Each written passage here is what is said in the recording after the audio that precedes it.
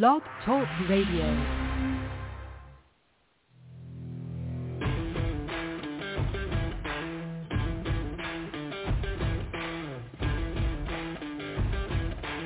The following broadcast is brought to you by the iGolf Sports Network. Golf Talk Live is sponsored by the iGolf Sports Network and Golf Tips Magazine. Here's Andrew to tell you more about our sponsors.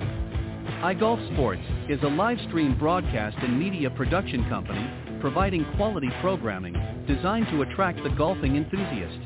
And Golf Tips, the game's most in-depth instruction magazine, including reviews on the latest equipment, tips from top teaching professionals, all designed to help you improve from tee to green. Welcome to Golf Talk Live with your host, Ted Odorico. Join Ted each week as he speaks with some of the best in golf. This week's special guest will join us a bit later. But first up is another great discussion on Coach's Corner. So let's introduce tonight's Coach's Corner panel. All right, good evening, everybody, and as always, welcome to Golf Talk Live. We are live every Thursday evening from 6 to 8 p.m. Central here on the blogtalkradio.com network, and I just want to thank each and every one of you for joining us this evening. I think we're going to have a great show. We've, as mentioned in the intro, we're going to have a great discussion on Coach's Corner. I'm going to introduce the panel here in just a moment. And then a little bit later on, I'm going to be joined by my very special guest. She is the author of Building of a Champion, and she's also a member of the LPGA's and club professionals. And her name is Avis Brown-Riley. She'll be joining us on the second half of the show. Pardon me, excuse me. But first, let's jump right into Coach's Corner. Let me introduce tonight's panel. Joining me is Jamie Leno-Zimron. She is a Class A LPGA teacher professional, as well as a 6th degree Aikido black belt. It's also a somatic psychologist, corporate speaker, and mind-body fitness trainer. She also graduated Phi Beta Kappa at Stanford University, and she's the creator of Ki Golf, the Centered Way. Also joining me on the panel tonight is Paul Castor. He is one of the country's leading golf coaches and has been recognized by Golf Digest as one of the country's best teachers since 2017. He's been twice honored by U.S. Kids Golf as one of their top 50 kids coaches. He works with golfers of all skill levels, including professionals who have competed in majors. 17 of his junior clients have qualified for the World Championships held each year at Pinehurst Resort. And he serves on the advisory boards of Foresight Sports and 4D Motion Sports, and is level 2 certified and junior certified with TPI. And he is also Aimpoint Golf and Science and Motion Sports, level 3 certified super speed golf coach. So, guys, welcome to Coach's Corner panel here on Golf Talk Live. Thank you, Ted. Really happy to be here. I appreciate it. Thank you, as always, giving of your time. I know it's not always easy as we rush home from our lessons and various different things, other commitments that we have. So I really do appreciate, I can't emphasize that enough, how appreciative I am that you guys are always able to join in on these discussions. So a few weeks ago, I had a discussion on the panel, and I'm going to do it again tonight for a specific reason. I want to get some different opinions, if you don't mind. And it's always good. And I'm going to obviously rephrase the questions maybe a little bit differently, but the overall theme of tonight is what makes a good golf coach. I sort of came across some different traits that I think are most important when it comes to being a good golf coach or a good golf instructor. And so if you're going to spend time and money, I think these are things that students would expect from us. So I'm going to start, Jamie, if you don't mind, with you, and then Paul. And the question is, again, the same for both of you, but I'm going to maybe rephrase it just a little bit for each of you. But the first one is, I think, number one, you have to be a good communicator. And what I mean by that is, obviously, as we get new students particularly, or maybe at the beginning of a season, we do an assessment with our students, kind of get an idea of where they're at and so forth. But I think what becomes important is a certain clarity in communicating with our students. So talk to me or explain a little bit to the audience, Jamie, starting with you and then Paul. What are some of the key, I think, as far as you're concerned, some of the key components of being a good communicator, with your students? When you ask this question, what makes a good golf coach, I just started to jot down a couple notes and, a few words here. And I was just writing the word communicator when you said it out loud. Yeah, I think that is essential because, you can have knowledge, you can have passion, you can have a lot of things. Mm-hmm. But if you can't communicate it in a way that your student understands you and gets it and can do something with whatever information or exercise or tip or whatever you're offering to them, it doesn't go anywhere unless the student gets it and gets it in a way that they can use. So, which then goes more to your question. So what are some of those elements of communication in a good coach? And so there are a number of them. I think the first is, we may not think about this so much, but it's presence. You need to really be there and be present, be interested, not be distracted, not be in your own agenda, so that you can actually be there in the moment and be with the person who you're with, and then being sensitive and aware of them. And some of that is related to training. For example, in what kind of learner are they? And we talk about this. Are they more visual, auditory, kinesthetic? I mean, we're all of those. But, as you work with a person and as you listen to them and you watch them, there are cues and clues so that you can begin to understand what's kind of the best kinds of metaphors, the best kinds of ways of interacting with the person and offering them information. And also having the ability yourself as a communicator to span that so that you could give visual kinds of information or feedback. You could do that through verbal and auditory. You could do that through touch and kinesthetic. So, you have to have a pretty good repertoire there yourself. Right and left brain, more kind of a feel person, more analytical, and being able to discern that. So those are elements of communication. Presence is really important. I think openness and availability and real interest, and interest to have a conversation so that it's not just a one-way, teacher-student, I tell you, right? Top down. Right. I kind of dictate it to you. In the LPGA, we call it student-centered instruction. And so it's very important to have the student at the center of things and be working with that particular individual. And, I think that availability and that sort of two-way conversation and interaction, at the same time knowing they're coming to you because you do have expertise. You are a professional. So, it's fine to prefer that, but it's how you do it. And so those are some of the elements that, I think that go into offering that in a way that connects. It's all about that connection, communication. Yeah, I couldn't agree more. A great way to put it.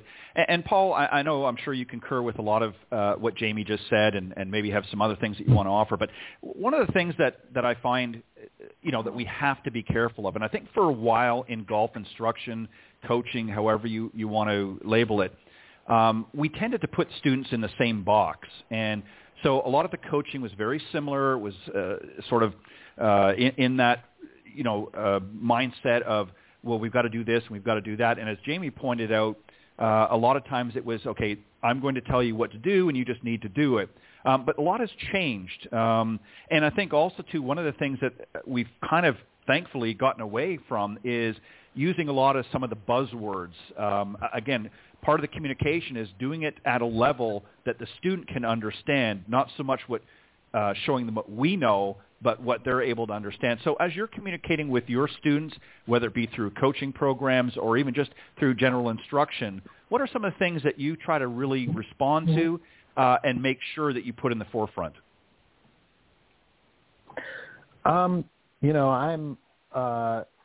agree with so much of what Jamie said. She covered so many of the bases. I think being very tuned in and present, but tuned in and listening to what the student is or the client is telling you, and making sure that you hear their responses and that you kind of are aware as they're telling you what their thoughts about the golf swing are and they're responding to your questions. I tend to ask a lot of questions in the beginning of relationship, the new student assessment, and when listening to somebody and they're answering your questions, you can get a pretty good idea of where they are with their golf game and how they think about golf, and tuning into that and then trying to tailor your communication to where they are, not just skill-wise, but in terms of the way they think. So there are people who are very analytical, are very conscientious, and want to know what the right thing is. It might not necessarily, it could be generally like what's the right thing, not just what's correct for them. And so you have to, there are also other people who just want things kept very basic and maybe not as detailed. So being aware as you're listening to somebody and you're getting to know them of how they are kind of asking for information and how it can be communicated back to them is really important. I use a lot of technology mainly because they're tools, that help me see things that I believe the human eye can't see, like how we put pressure into the ground and force and how we're moving, at a very high rate of speed, things that 2D video can't see. But I'm using those things really as illustration tools for clients to help them understand what the most important things are for their improvement, and then also how, really what is exactly happening so that they can kind of translate that into a new movement.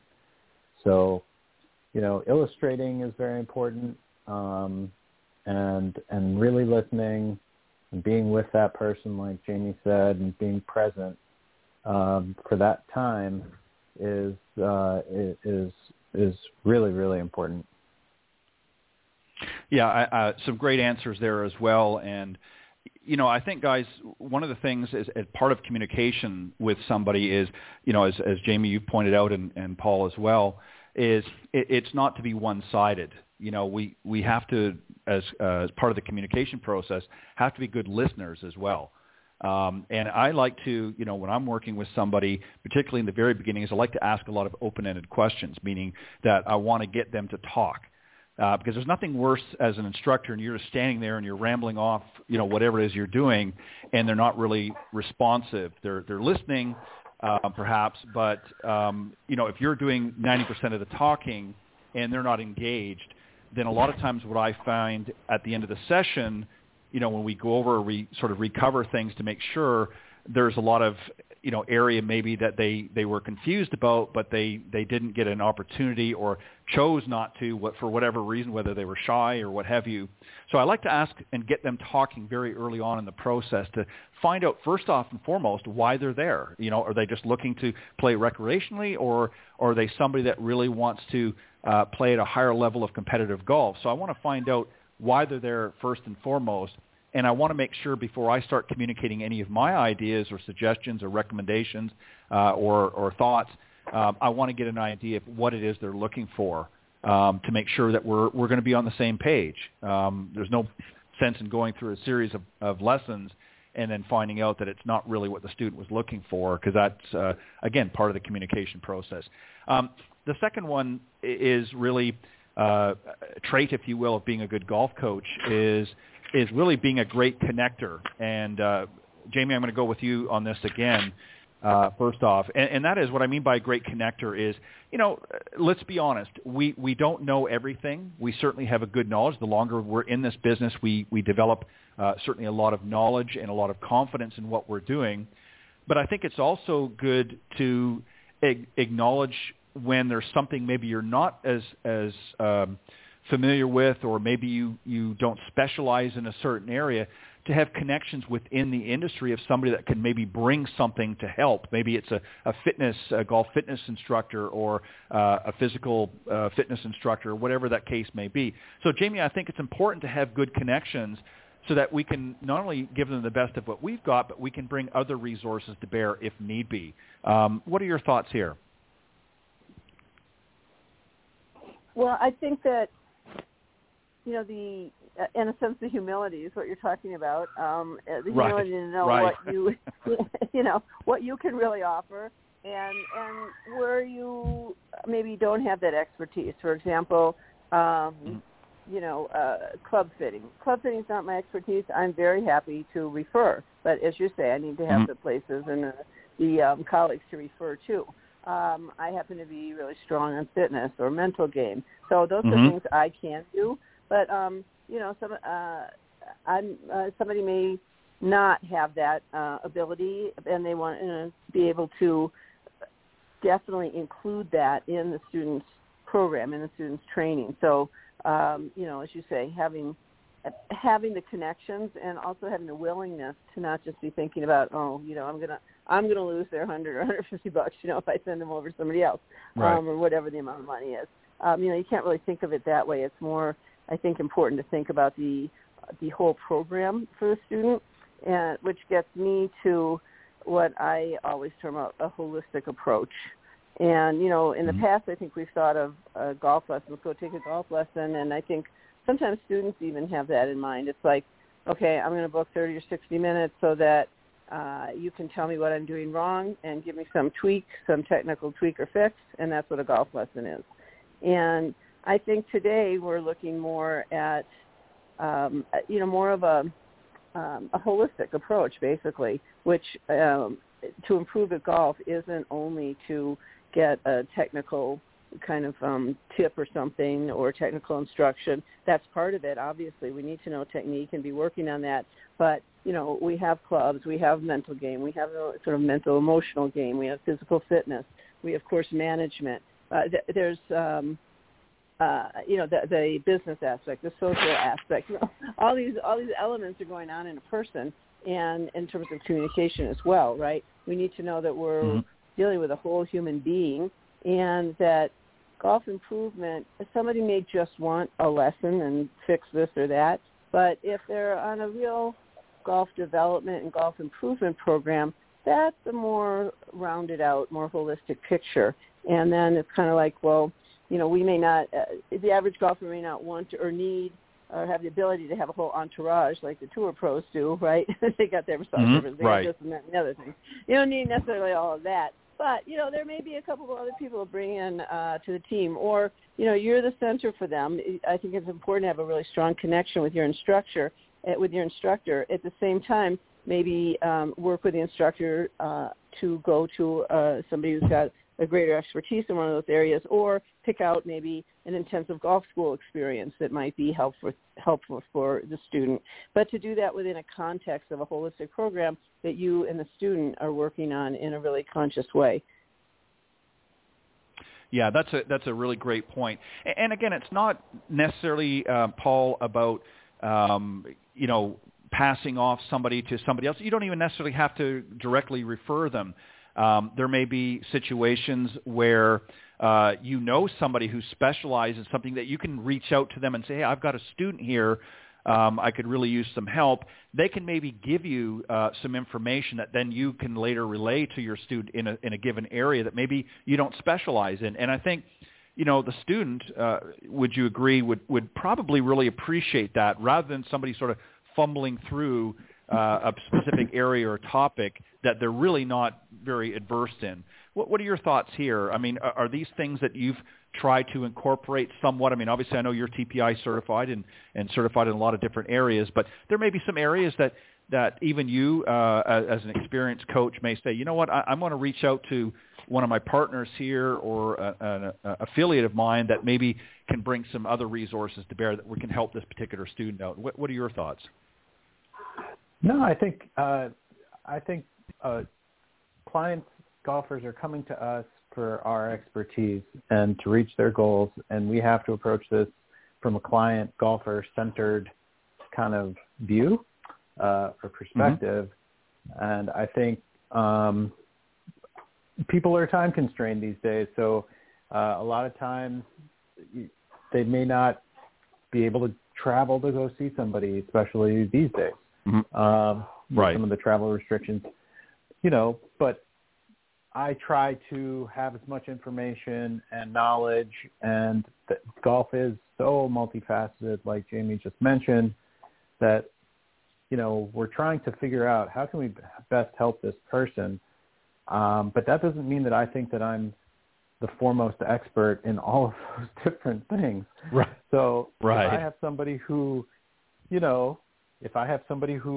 an issue that seems physical and beyond what, I can help them with by giving them some exercises that I'm familiar with because of my TPI background, I have a very golf knowledgeable physical therapist nearby who helps golfers, and that's part of his practice, and I send people to him. I have a remote partnership with wonderful, very, very accomplished trainers who help my clients via Zoom sometimes, and I consider that kind of a higher level of care for people who are just very serious and want the best fitness training. So, that would just be one aspect or example. I think there are amazing club fitters whose businesses are simply finding the very best club setup and shaft setup and have every option available. And although I do some club fitting, there are going to be people who need and want that higher level. And I'm always, I want to focus on my clients' long-term success and me being their guide, because ultimately that's what I think they're there for. So. Right. Exactly. And great point. And it goes to what Jamie sort of started off to as well, as I think sometimes as coaches and professionals, we do have to humble ourselves a little bit. I mean, we try to, garner as much information as we can along the way. But I think we also recognize where areas that maybe others have expertise. And, something can be as simple as this, giving an example is, again, if you're not somebody that's, obviously club fitting is a little bit different, but, whether it be golf fitness training and things like that, there's a lot of great golf fitness trainers out there that maybe what you can do is, if you're not in a position to or don't necessarily want to do a direct referral, many people now, of course, use video, and there's a lot of great videos that you can introduce your client to and say, hey, this is somebody who's very experienced in golf fitness training or the mental side of the game, whatever the case may be. These are some things that you may want to do away from the golf course and just review and familiarize and get some tips and pointers and things like that. So there's a lot of variety and flexibility with that, but I just think it's another part of the process. As Jamie, you pointed out, we don't have, the average folk out there doesn't have the luxury like many tour pros do that we have an entourage around with it, and not necessarily have the time for it because we don't do it. We're not playing out on the PGA or the LPGA Tour for a living. So, I think we try to bring as many resources as we can on our own to bear, but I think it's good to reach out to others in the industry whenever possible to at least get some knowledge that we can bring back and share with our students to give them a better overall experience. The third one is, I think it's fairly self-explanatory, so I'm going to kind of skip past that one. And it is obviously knowledge of the swing. I think we would all agree that you have to have some knowledge of the swing. It's not just a matter of the grip and the stance and the posture, but we have to understand how the mechanics of the swing work. So I'm going to kind of skip past if that's okay, because there's a few others I want to get to here, unless anybody wants to chime in and offer something there. But I think that's pretty self-explanatory. We need to have an understanding of the basics of the golf swing if we're going to become a coach or teach a professional. The fourth one, Jamie, I'm going to come back to you, and that is really the ability to set up a learning path. In other words, when you have a lesson, you need to have clarity, as we've discussed, and on what it takes to get better. And with that clarity in a learning plan, we don't want to have everything necessarily fragmented. So, your golf instructor or coach should work with you to provide key information and the overall steps needed to improve. So we need to set up a quality learning path for our students, and most importantly, one that is achievable and goals that are realistic. Give me your thoughts here on, when you're working with students, what you try to do or how you try to frame that procedure or that setup with your students, and making sure that from start to finish they're on a progressive path. One place that I start and I emphasize throughout, and this is with beginners as well as people who come, because, a lot of people come, they're already been at the game for a long time, they're plateaued, they want to move, they want to improve, they want to drop some strokes off their handicap or break 100, 90, 80, whatever it is. So, people who come at any point, but something that I feel is fundamental to everything is a sense of body-mind awareness and control and mastery. So what I mean by that is, we can give all kinds of instruction, and we can have goals, we can have notebooks, we can have 1,000 things, but we need to, what really empowers a person is to, number one, be present in their body, be in command of their body parts, be aware of how their mind works and how their body and mind work together. And once they've got that, then, for example, you can give them instruction, right? And they're able to take that in. And they also understand that things aren't learned one time, right? So how often you have students come and it's like, show me this, tell them to do something or work with them on something, they do it, they hit half a dozen balls, or they do it for half an hour, or they try it for 2 days, and then they come back and they go, oh, that didn't work.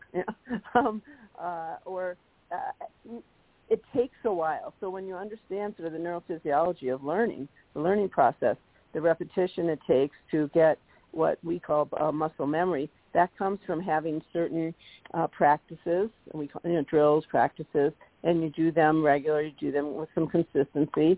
In the plan is how often are you going to do them? How can you do this drill, for example? Can you set it up so that there's a way you could do it at home as well as getting to the range or on the golf course?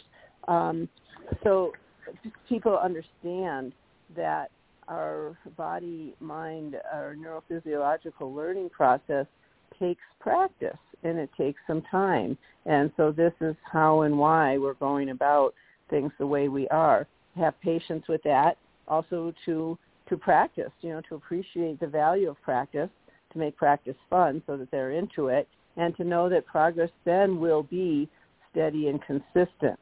But if they have this expectation that, they can just kind of get shown something and they ought to be able to just do it right away, and then if they don't or can't, well, you see, either that didn't work or I'm no good.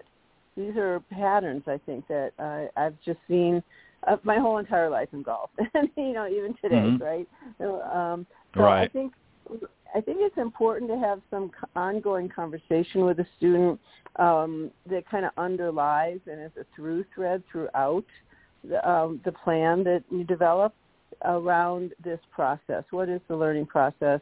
What is the practice process? How do we get from the mind into the body so that we can consistently and with some, growing proficiency and mastery, make the swing or make this chip shot or make this sand shot or make this putt. So when we understand that, then there's a basis to be working with. So it's a through line through everything. I hope that makes some sense. I think that kind of underlies what you're talking about, and I love that your term about setting up a quality learning path. So I think, as we were talking about a little bit, is you got to start with where's the student at.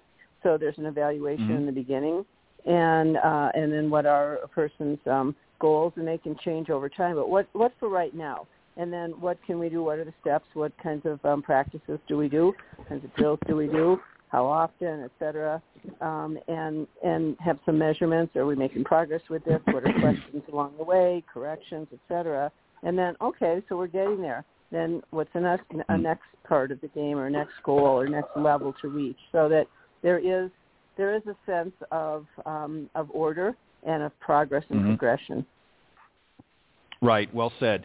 And yeah, I mean, the best instructors out there will leave you with some steps to take that will usually include, obviously, some drills or practice routines that will help throughout the progress.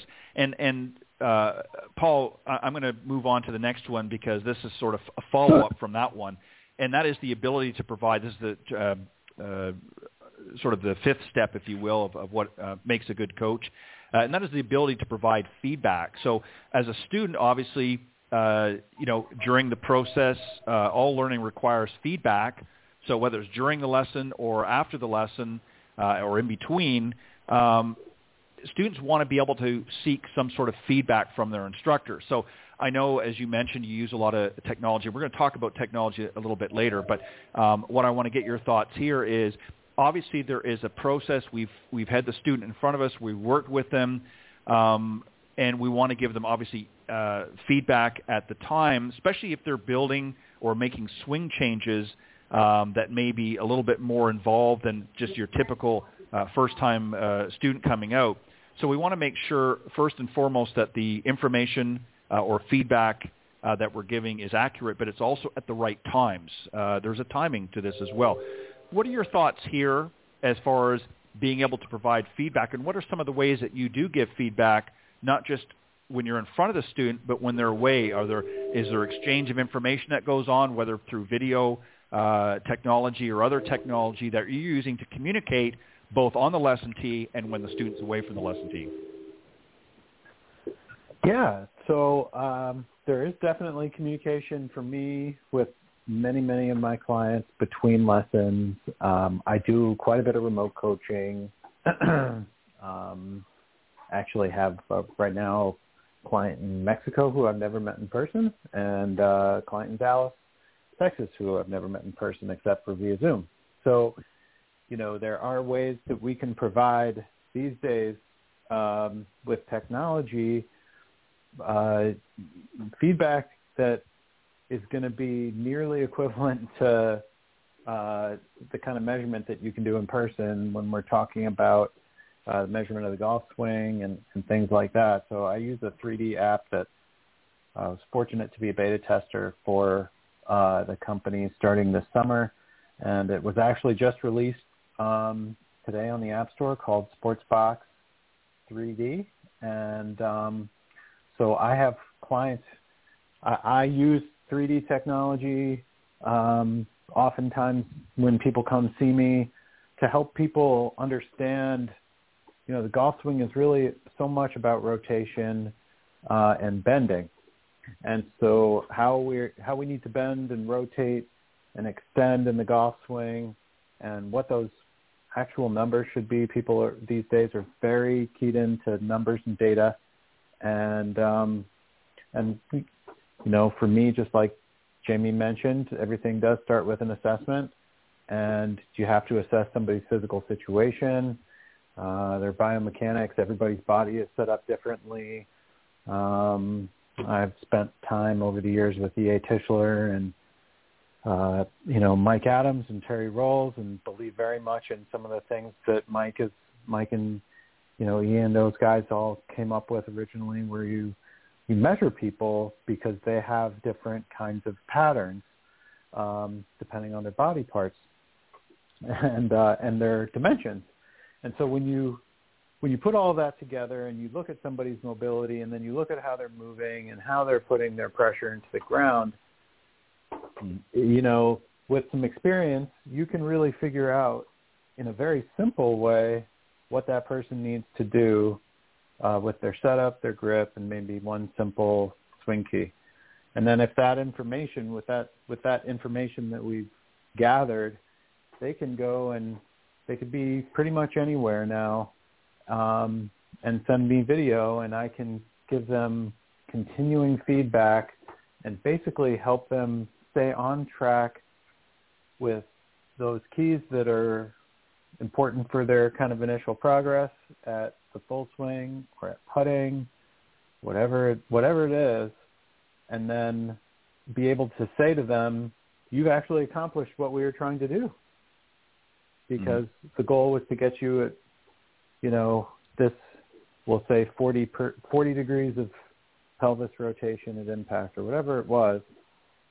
And so now, are we hitting it better? Which way is the ball going? Helping them understand their ball flight and how it connects to their golf swing, and then you can move on to how to play the game and how to think and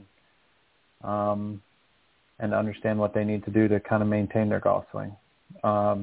So definitely there's more and more there are more and more tools out there to help people get some feedback and 3D systems and things like that people can use on their own to help them work on the things that we work on when we're together in person. Great points, Paul. Thank you. Jamie, just to add on to that, the sort of the sixth trait, if you will, and that is the ability to provide additional support. But it's a two-way street. You know, Paul just talked about some of the ways that, you know, that he can utilize some of the technology out there to reach out and further connect with the student and provide them information. But it's a two-way street. We've all fallen into this trap over time where, you know, we've gone through the lesson plan, we've done all these things, we've provided some good information up front, and maybe it might be a couple of weeks before the student comes back, and they've probably not done anything. So we want to kind of have an open door, if you will, Jamie, to allow the student to be able to communicate with us. And obviously, as Paul pointed out, there's so many easier ways now than maybe what there might have been, you know, even 10 years ago. But that's important as well because, again, there's nothing worse than, you know, having a lesson plan put out today and then the student comes back 2 weeks and they really didn't understand what you were talking about, but didn't ask the questions or follow-up. So what do you try to do from your standpoint to really make sure that the student is engaging not only while they're there with you, but when they're away? What are some of the things that you try to foster in your development with your students? Well, the first thing is what I talked about a little bit earlier, and that is that they have a real understanding of the learning process and the value of practice. Practice needs to start to become a word that you hear and you smile. You go, ooh, can't wait, you know? And so how do you make it fun? Right. You know, it's always sounded like medicine, yeah? Oh, I got to practice. But I can tell you, with a background not only as a golfer but as a martial artist, I look at everything as training, yeah? And so people aren't just coming, say, for a lesson here and there. They're really involved in kind of a training program. And that means, hey, you're going to get results. This is going to work. And so you get them excited about that it's going to work. You get them excited about practicing. You give them a lot of ideas. I like to give them ideas about how they can make practice fun and engaging, and to give them things that they can do at home. So, like, for example, some of my golf fitness, I call Make Your Golf Club Your Health Club, and I've been doing this for over 20 years, and far before the pandemic hit, so that people have practices they can do to improve their fitness, their body-mind connection, their mental focus, and using their golf club, and that they can work on that and develop their golf swing, develop all their golf muscles, their mind-body connection. You can do it right at home, and you're doing it with a golf club. This isn't necessarily going to lay on a yoga mat, and you don't know how yoga related to your golf swing, you know. It relates directly to the golf swing. You can practice at home. You can use wiffle balls. You can set up targets. You can putt inside. You can use hula hoops as little greens, you know, or target areas. I mean, there's so many ways you can practice. You can set up little competitions with your friend, with your partner, your spouse, your kid, whatever. And so that you make it engaging.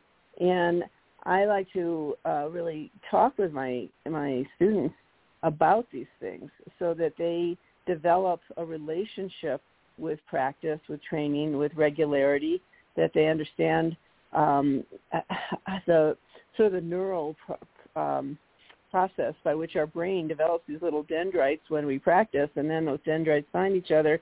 They connect. Wow, we have a connection, a neural connection, and then out here we go, wow, that got easier to make that swing or make that movement. You're like, oh, and I get it. Now all of a sudden it's coming more easily. Oh, that's great. Now I can put some nuances or some power into it. But so that they're engaged in a process, and when they're engaged and it is a process and they know it's working and it's fun along the way, it's going to pay off, and it's not going to pay off. Let's see how it's paying off week to week, month to month.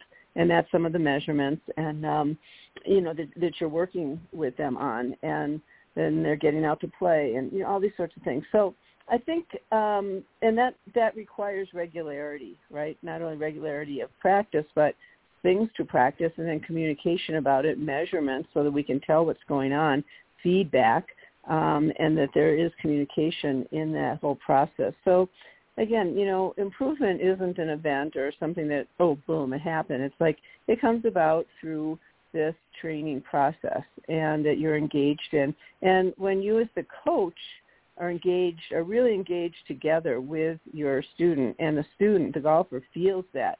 They know that you're there. They know they can turn to you. They could text you. They could talk to you.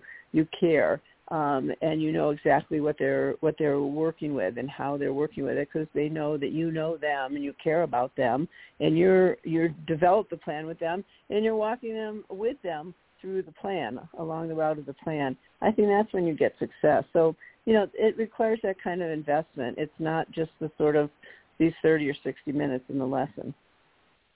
Yeah, I mean, there's so many components. And what's really, really interesting, if you sort of listen back to the answers that both of you have given for the various different components, there's sort of an underlining theme, which was really the very first one that we talked about, and that is communication. It's so vital. I mean, I don't care what level you teach at, whether it be beginning golfers or pro tour level. You've got to be able to communicate your message effectively, and there has to be an open dialogue at all times with the student, because if one or the other breaks down or there's a lack of communication, then complication sets in, misunderstandings set in, difficulties learning. It's a journey and a process, and there's so many components. And I think, obviously as we develop as human beings, we become more in tune with what's going on. And this brings us to this last one. And Paul, I'm going to start with you, but this is really something that I want both of you to sort of chime in on. But Paul, I'll start with you. The game has really had some incredible technology advancements that's not only able to help the golfers grow, but also to help instructors provide better information during the lessons. Many of the top instructors, and now most of the instructors, certainly have access to a variety of different launch monitors like TrackMan and FlightScope, and there's some others. And now there's sort of a mini version, if you will, or a mobile version that's available not only for the instructors, but even for the average person out there that wants to spend a little bit of money, can actually have that information right at hand. Talk a little bit about some of the technology. I know you've already mentioned some, Paul, that you currently use that you really find helps dial in on some of the things that you want to make sure that you understand. But I also want you to approach this from a standpoint, and Jamie, this is when I'm going to get you to jump in, is sometimes too much technology, can it also be a hindrance? But go ahead and talk about some of the things first, Paul, that you obviously have a lot of success with, what you find valuable to you as an instructor, and then what are some of the pitfalls that we have to be careful of when utilizing technology? Wow. So this is a great question. It's a lot to unpack, I know. What's that? I say it's a lot to unpack, I know. No, I think I'll start with the technology I use and why, I guess. I think that we're going to see some much better golfers, and I'm excited about that, in the next 10 or 15 years, some very low scores, because I think the things that seemed mysterious to me 20 years ago and 25 years ago, when I was younger and trying to become really good, are not so much a mystery anymore. We can really figure things out and understand what's happening now because we have technology that allows us to see things that we couldn't see. I had a pile of golf balls and golf clubs, and didn't have a laser rangefinder. I had to go to a park and pace off my yardages to figure out how far I hit my clubs. And to think about how things have changed now to really know, so much. People who want to take advantage of this stuff, it's so much of it is there, and it's getting more and more affordable by the day, literally. So the things that I use now, boy, it's probably going to sound like a little bit too much. I use it selectively, but, a launch monitor I think is key these days for teaching somebody, especially higher level players, and helping them understand ball flight and why things happen with the club and the ball. So I use a Foresight GC Quad. I'm on the company's advisory board. The technology has kind of taken over the PGA Tour now. And I think of that as basically an MRI for the golf club and the ball. So we can figure out patterns. Is the club traveling in to out or out to in on a consistent basis? What is the club face doing? Where is the player hitting the ball in the face?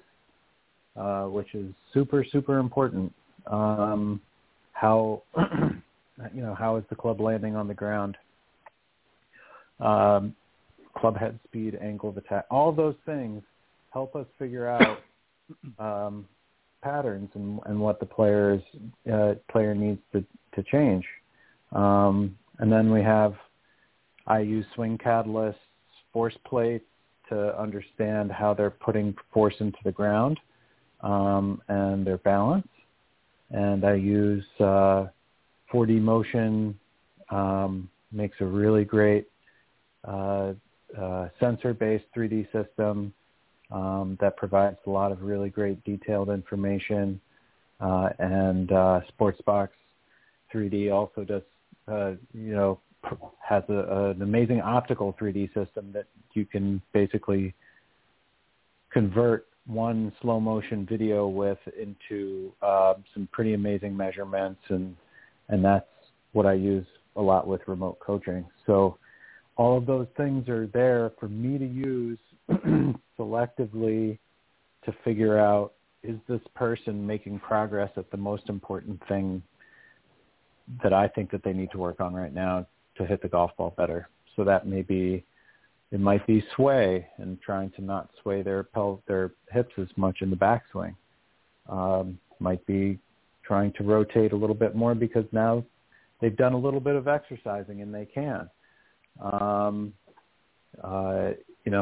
Whatever that key is, to be able to measure it and demonstrate to the person that they're improving, and this is why they're hitting the golf ball further, or why the ball is doing something, and being able to help them understand on the range or on the golf course, this is why the ball hooks, and it relates back to what you're doing with your body. Those are the kinds of connections that really help people practice productively and make progress, because then they can create a connection for themselves and figure those things out. So I hope I answered all of your questions, Ted. Yep. No, you did. And I'm going to save the other half for Jamie. I wanted to get just an overview, if you will, because I knew that you use a lot of different technology. And Jamie, I know you use some, but I'm going to play a little bit of a devil's advocate with you, Jamie, on this, because I want to approach it from a little different standpoint. And my question for you is, and by all means, feel free to elaborate on any technology that you choose to use. But what I want to ask you is this. Given what you've just heard, the various different types of technology and what it can accomplish, do we as instructors run the risk at some time, maybe not in the immediate near future, but certainly within maybe the next 5 to 10 years, do we run the risk now with things like mobile launch monitors and being able to get access at a very affordable price, especially the younger generation coming up who are very tech savvy? Do we run the risk of making ourselves almost obsolete as golf coaches and instructors, and that we create a system where for, let's say, a few $100s, we now get all of the same data and information available to us? In other words, a coach in a box. Do we run the risk that that could be something, especially with AI technology coming out very rapidly? Is that a concern, do you think, that we may be providing so much information and data to students that the next generations coming up may not need to come see us at the lesson tee? That is an interesting question. could you, take it to the extreme. Could you have a robot golf coach, right? There's so many things that are, well, could robots do this, right? Or can technology take the place of the human being in a sense? And so, I'm not sure. I think that there's definitely a place for technology, and that the younger generation is very tech savvy. They're very used to tech, and so they turn to it. They use it. They can use it without us, right? I mean, I've had 3 and 4 year olds sit on my lap, and I'm doing some art app, and they don't even need me. I show it to them twice, and they don't need me. They're just resetting it themselves. I'm blown away, right?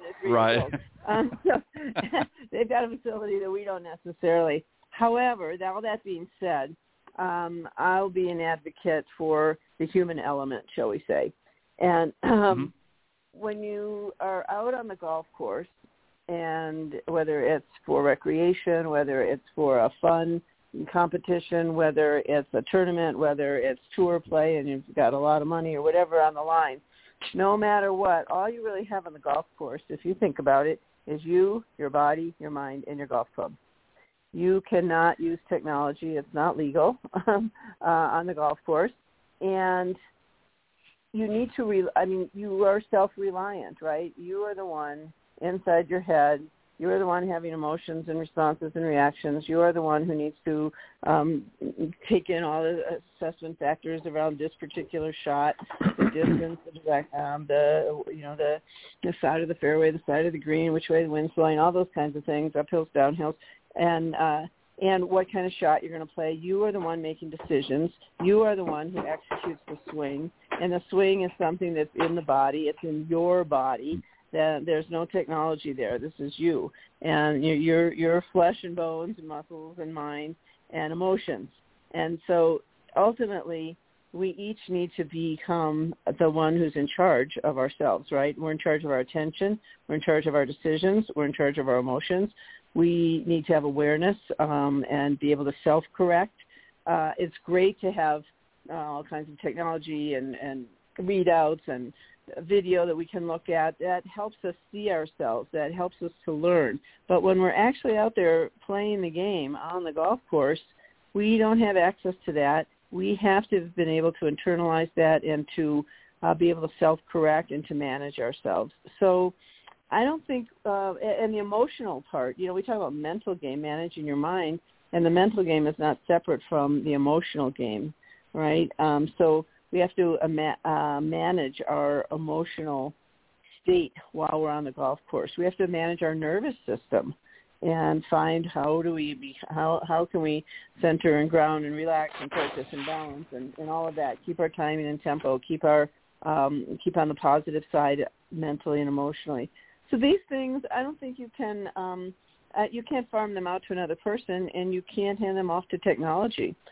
So, and this is another function, by the way, of being a good golf coach, is what Deepak Chopra, well, I first heard it from him. I don't think he came up with the phrase, but it's about being an astronaut of inner space.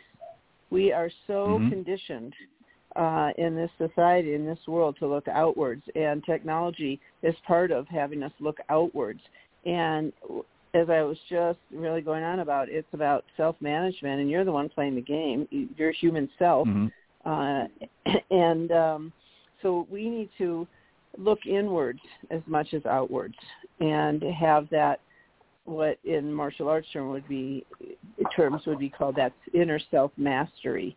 And this is where, meditation and sports psychology and so martial arts, centering, so many things come into play here in terms of being an astronaut of inner space. So I think we need to look inwards as much as outwards and develop those capabilities hand in hand with using the technology on the outer level, is that with its tremendous advantages that it offers us. But we can't have that lead us to ignore or neglect this development of self-mastery. And I don't think there's ever going to be a substitute for that. I would hope not. Yeah, I would hope Ted, not I'm as well. going to chime in. Yeah, go ahead, Paul. Sure. I'm going to chime in. I just spent the afternoon teaching people short game outdoors, and I have an outdoor facility where I coach too. And we talked a lot about assessing lies and club selection around the greens, That's what I do on actually Thursdays and some other days with my clients. So there's so many other skills involved in golf. And as far as, the full swing goes, I just don't believe that we'll get to the point where, perhaps there'll be an AI coach, but people need a human connection. And I think we'll probably get to a point where there are AI coaches available. And it's just a matter of time. We've got AI chips in our phones, but I think people need a human connection. They understand that golf is a deep, kind of multifaceted endeavor, and that people like Jamie and myself, who somehow became pretty decent at it, have things to share that extend beyond just full swing mechanics. So. Yeah, I couldn't agree more, and I hope we're right in that analogy, because I think and I've said this many times on the show, I think there is certainly a place for technology, but it's like any other tool, whether it be a tool in the garden or a tool to like a hammer or what have you. It has its place and it has its purpose, but it should never overtake the process. So I hope that doesn't become, obviously I know technology is going to keep developing and it is going to get more advanced, and there are going to be ways of communicating through apps and so forth without necessarily actually having to ring the extension of your coach. That is inevitable. I think it's happening, and it's already somewhat out there now. But I hope it never gets to a point where we do lose that human connection, because that's one of the things, even though, they always talk about golf being an individual sport, and that is true to an extent. But, I always had a better time when I played with my foursome of friends than I did when I went out by myself. It's nice to have the solitude, but it's also nice to have some friends around there as well. But great discussion tonight, guys. You guys really came out with some super answers. I think we touched on a lot of things. There was a lot of different answers than I had with the group previously that had this discussion. But as always, thank you very much for having an interesting and a robust discussion here on Coach's Corner. And as always, I'm going to give you guys, as we close out this segment, an opportunity to let the folks know if they want to reach out. So ladies first, Jamie, you go ahead, and then Paul. Thank you. Ted, I always say men first when we're on the tee, especially at the men's tees. It's fun. So people can find me on my website. Is a great way, which is Kiai Golf, KIAI-golf.com. Same place, same website. It comes up if you go to thecenteredway.com, thecenteredway.com. At Jamie at KIGolf.com, Jamie at thecenteredway.com. So email's great, social media, Facebook, LinkedIn, Jamie Leno Zimron. I always like to say I'm a auditory type, very I'm the extroverted social type, so I love to talk, love to connect. Feel free to give me a call, 760-492-GOLF, 4653, 760-492-4653. And I do a lot of virtual, I do golf mastery schools, lessons virtually, as well as I'm based in Northern California. Before the pandemic, I traveled a lot, doing that less, but I will be in Southern California in November and in Phoenix in December. And I'm also based in Israel quite a bit, so doing some different things, obviously a lot virtually. And we have one golf course in Israel. It's a pretty cool place, and love to share that with folks too. Very good. And Paul, yourself? My website is paulcastergolf.com. It's Kaster. My Instagram handle is paulcastergolf. I'm on Twitter at paulcastergolf also. I have an indoor studio here in Little Silver, New Jersey, and do some outdoor coaching and putting instruction and playing lessons nearby at Jumping Brook Country Club, which is an original A.W. Tillinghast design. Offer lots of remote coaching options and possibilities, and going to be doing a little bit of travel this winter as well. Planning a trip to Belgium, which should be pretty fun.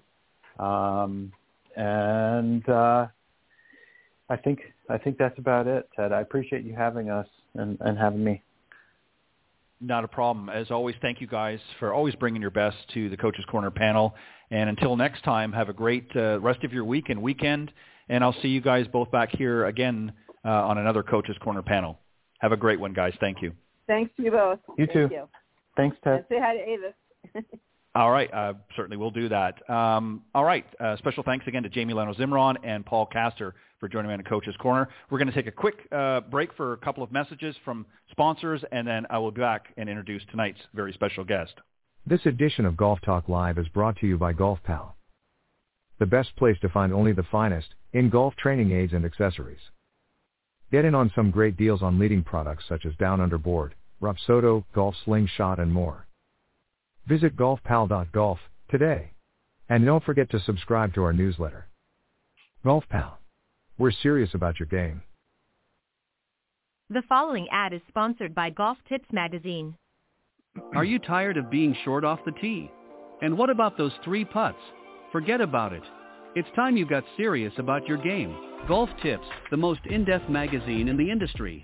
For over 30 years, Golf Tips has delivered expert content such as the latest golf instruction from America's top pros, simple to follow practice and game improvement drills, fitness and mental game tips, equipment, training aids, accessory and apparel reviews, golf destinations and travel tips for every budget, and so much more. Don't miss a single issue. Go to golftipsmag.com and subscribe today. All right, welcome back. I'm going to introduce my very special guest this evening. 11 years ago, my guest Avis began her battle with breast cancer. And literally by the grace of God, she has been cancer-free for 11 years. The Lord spared her so she can share her walk of life and help inspire others by empowering them with health awareness, healthy lifestyles, life skills, citizenship, and golf. It is her belief that God spared her for a reason. As she puts it, golf has always been my passion. It has provided me and my family with wonderful memories. Being blessed with a special talent, my dream for the world is that every woman and child has the opportunity to experience the game of golf. She's a Christian woman, wife, working mother, and author. Avis's family and friends define her as a person who is dependable, trustworthy, strong moral character, and a great team player. Her message to the world, don't give up, never give up. We are all champions in life. I am a champion in life. Please welcome my very special guest, author of Building of a Champion and a member of the LPGA's Teaching and Club Professional Division, Mrs. Avis Brown Riley. Good evening, Avis. Welcome to the show.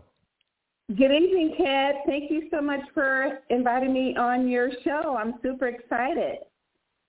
Well, thank you for joining me, and it's my honor to have you here on the show. I know we've got a lot of things to talk about, and I appreciate you taking time out of your evening. In your case, it actually might be late afternoon because we're, I think, a couple hours different. You're out in the Pacific coast, so we're a couple of hours different, but I appreciate you taking time out of your schedule to join me here on Golf Talk Live. So I gave a general introduction, and I know there's a lot of things. You have quite the repertoire of accomplishments, and obviously I can't read them all out, or we wouldn't be able to have time to actually have a conversation, but we'll touch on some as we go along. But give us a general overview about yourself, and then I want to talk about what you went through these last several years. Yes, absolutely. Just a little bit about myself. I've been married to my husband, James Riley, for 25 years. We just celebrated our 25th anniversary. It's been a wonderful experience raising our 2 kids, Ayana and Amari Riley. I recently retired from a Fortune 500 company, FedEx Express, of 25 years. That was quite remarkable. Amazing journey to be able to work for a Fortune 500 company and be able to groom the young generations that were coming on board as the hiring manager. And I'm speechless when I talk about what it was like for me to be an operations manager here in FedEx, but it definitely gave me and my family a wonderful life that I will always be extremely grateful for. And I'm currently employed at Torrey Pines Golf Course as a pro shop staff member. I'm really excited about working at Torrey Pines. And, I never thought in a million years that I'd be working at Torrey Pines. And I say that because I won the San Diego Women's City Amateur there in 1982. But not only that, that's where I learned to become a champion in life, playing Torrey Pines and Balboa Golf Course here in San Diego. So on weekends, I enjoy playing golf with my husband and my 2 kids. They're really great golfers. And I also volunteer for the San Diego Inner City Junior Golf Foundation, which is founded by my brother, Horace Brown, and my dad, Gordon Brown Sr. And as you mentioned before, I am an LPGA certified Class A teaching golf professional. That just touches me like you can't believe, because I was chasing that dream for 30 years, Ted, and I finally accomplished it. So it's truly an honor to be an LPGA member today. I enjoy being a mentor to young female golfers around the United States, just having conversations with them on and off the golf course. What are their challenges? What's not allowing them to perform? We talk about the mental toughness and becoming a champion in life. So I really love having that opportunity to speak to a lot of female golfers. And I have a degree in communications where I attended the United States International University on a full golf scholarship. And I enjoy supporting the LPGA initiative for getting young girls and women involved in the game of golf. A few weeks ago, we had the USGA girls golf at the first tee here in San Diego at Kalina Golf Course, and that's where I won my first golf tournament when I was 8 years old. So you can imagine what it was like for me to be there and be surrounded by so many wonderful little girls and sharing my amazing story and actually making sure that I find an autograph book, and we placed it in all their gift bags. So that was like a precious moment for me. I'm also president of the Avis Brown Riley Golf Extravaganza, and I am the proud author of Building of a Champion, How I Became a Champion in Life, the Avis Brown Riley story. You have so many, as I said, so many great accolades that you have really built over your time thus far. And,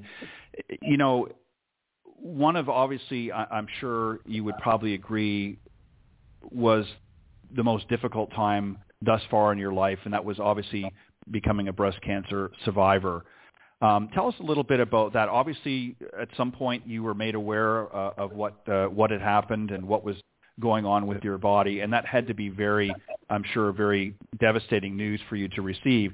But you approached it much differently than most people would. You actually, I guess for lack of better words, rose to the challenge and said, you know what, I am a survivor, I am a champion, and you used the skills that you've learned throughout thus far in your life to really tackle that. Tell us a little bit about that experience. Yes, absolutely. So in 2010, I was diagnosed with breast cancer, stage 4, invasive ductal carcinoma. As many of you know, that is the worst type of cancer known to the human body. And I went in for my yearly mammogram, Ted, and I received a notice back 2 days later indicating that something was wrong, something appears to be abnormal. Can you please return back to the office? So I did that, and then 2 days later, I then received another notice stating that everything was fine. But in actuality, in January 2010 is when they should have diagnosed me with stage 1 cancer. Well, from January 2010 to March is when my body started changing. I started feeling very fatigued. I knew that I was doing a lot. At that time, I was the operations manager for FedEx Express. I was a golf coach at the Lincoln High School here in San Diego, where Terrell Davis and Marcus Allen graduated from. Those are NFL players. And then not only that, but just being a mother, a wife, and making sure that I did life balance. And I knew that I was juggling a lot of hats and wearing a lot of hats and juggling a lot of balls, but I felt pretty good about juggling the balls because I've always been one for multitasking. But during March, I noticed that my body started feeling very, very fatigued. So I said, there's got to be something wrong. Well, I ignored it. I ignored it, and I just kept pushing myself, taking my vitamins, continue to work out. And I've always been a healthy eater, very nutritional diet, and love to exercise, including playing golf. Well, let's speed it up just a tad. So from March to May, it took another toll on my body where I really started feeling extremely tired, more so than ever before. Well, then in May, I noticed that I had 2 lumps in my right breast, located under the muscle. So not only did I have 1, but I had 2. So I immediately called my doctor, and I said, Dr. Patricia, I have 2 lumps in my right breast. She said, Avis, we need for you to come in immediately.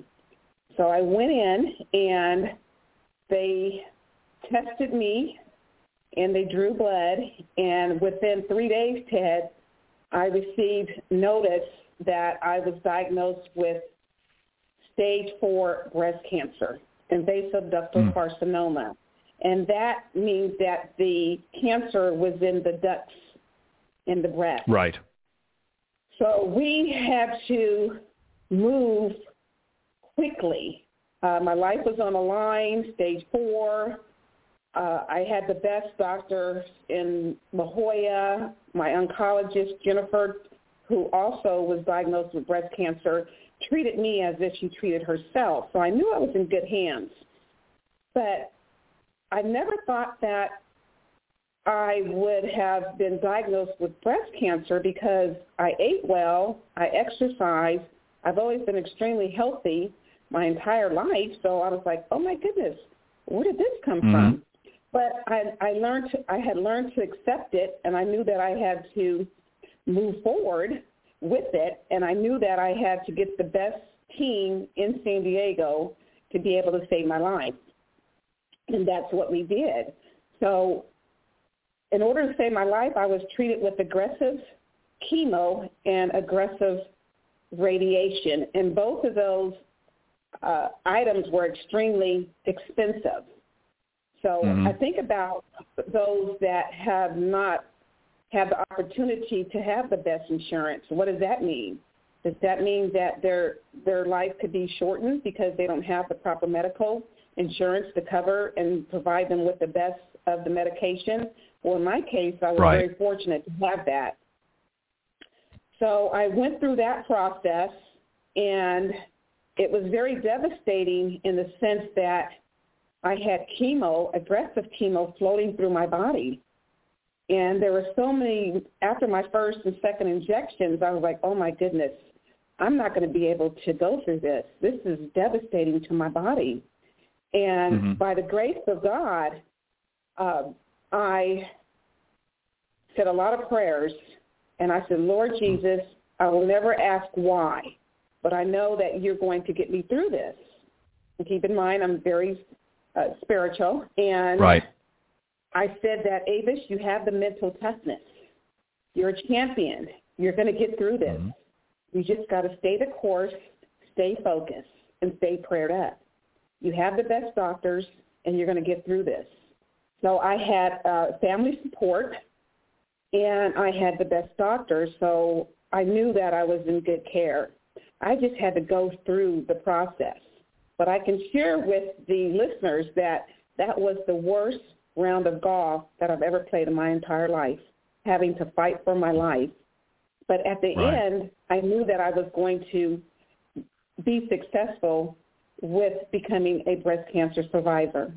And thank God that I had the mental toughness that I had obtained through playing golf for many, many years that allowed my mindset to say, hey, Avis, you're a champion. You're going to get through this. It's like it's a fight for your life. And it's like you start and you got to finish it. So you're going to get through this, and that's what I did. I was able to get through it successfully. And here I am 11 years later. And we are grateful to the fact that you are here, and obviously grateful to God for working his miracle through your body. And, you now, I always am a firm believer that sometimes things happen to us, and obviously through our life's journey, and we're able to then use those experiences to help us grow and develop, and obviously share those experiences with others. And I want to talk about your book here for a second, but before we do, maybe you can just very quickly let the folks know how you actually got started playing golf, because you obviously started very, very young. You've had a long career in around golf. How did you start playing golf? And then I want you to tell us a little bit about your book, Building of a Champion, how you came up with the idea or concept of the book. Yes, absolutely. Well, my father is Gordon Brown Sr. He was one of the best amateurs in the history of Charleston, South Carolina, where he was born and raised. He introduced the game to my brothers. I have three brothers, Horace, Orrin, and Gordon Jr., and my sister, Rosetta, was also a golfer as well. A lot of people don't know that I have a sister because all they know that it was Avis and three brothers. But I was introduced to this wonderful game by my father in 1971 at the age of 7. And I have had an amazing journey, winning the junior world, being the only African American in the world to hold 4 junior world trophies, and what an honor to have my picture in the Torrey Pines Wall of Champions next to Tiger. I won my first golf tournament when I was 8 years old. I won the San Diego Women's City Amateur Championship at Torrey Pines when I was 17 years old. I won the first National Minority Collegiate Golf Tournament, and I played collegiate golf for 4 years, and my best finish under the NCAA's Women's Championship, I was ranked 25th in the nation, and that was quite impressive back then, and still is quite impressive for anyone that's ranked 25th in today's world. And when I was traveling, I traveled most of the time alone, playing in mini tour golf events, which was quite remarkable, quite amazing just to travel around the country. And my highlight for my professional golf career was in 1988 when I shot a 7 under par 65, which still holds a women's course record at the Canyon Crest Country Club, and the event was the Michelob Classic. So I have great memories of that. And then I also played in the 1988 the United States Women's Open at Sunny Farms Country Club in Baltimore. That was also a great experience. And so my history is so amazing, and you can read about it in my book. I've shared a lot of wonderful stories of how I was able to achieve and become a champion. But more so than anything, I'm so proud to become an LPGA certified Class A teaching pro today. And recently, Ted, I played in the 2021 LPGA National Championship. It was my first time competing in over 25 years. And it was so amazing just to be out there competing again. And I had my daughter, Ayanna, carrying for me. And it was a great feeling because she's never, ever watched me compete as a little girl. So for her to see her mother out there competing after 25 years, that was quite remarkable, and it was a great feeling. And I finished in 15th place. So I'm thinking, wow, Avis, you are truly a champion. There's no doubt about that. And so just want to share with the listeners about my amazing journey and parts of my accomplishments, and it's quite remarkable to share it with the world, to let everyone know that, it's a great feeling to be a champion in life.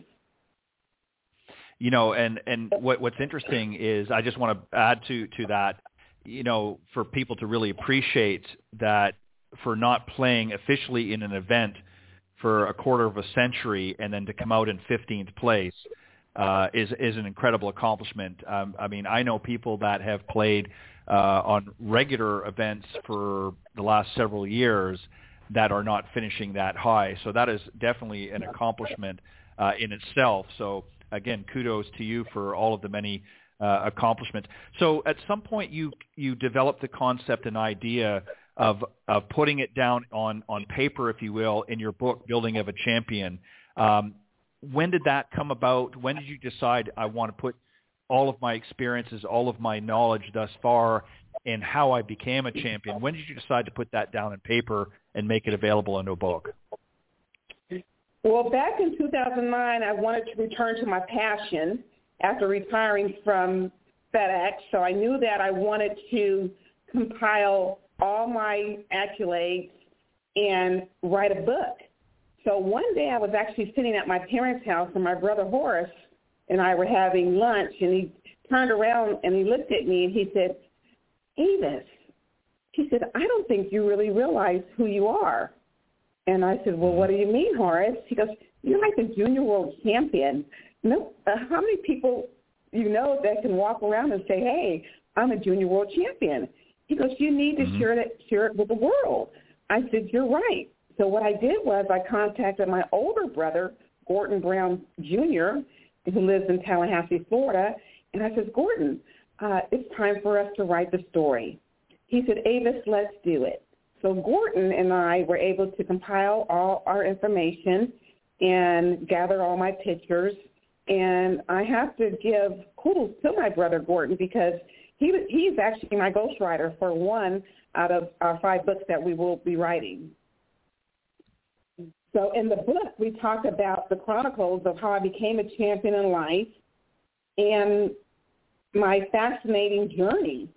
And I share my trademarks, which are the 3Ds. And for those who are close to me, you always hear me talk about the 3Ds. And those 3Ds are, you must have the dedication, you must have the desire and determination to become a champion in life. And so you got to be able to feel as if you have that burning desire to get up, go to the golf course, practice for X amount of hours after school, on the weekends, and you've got to be determined.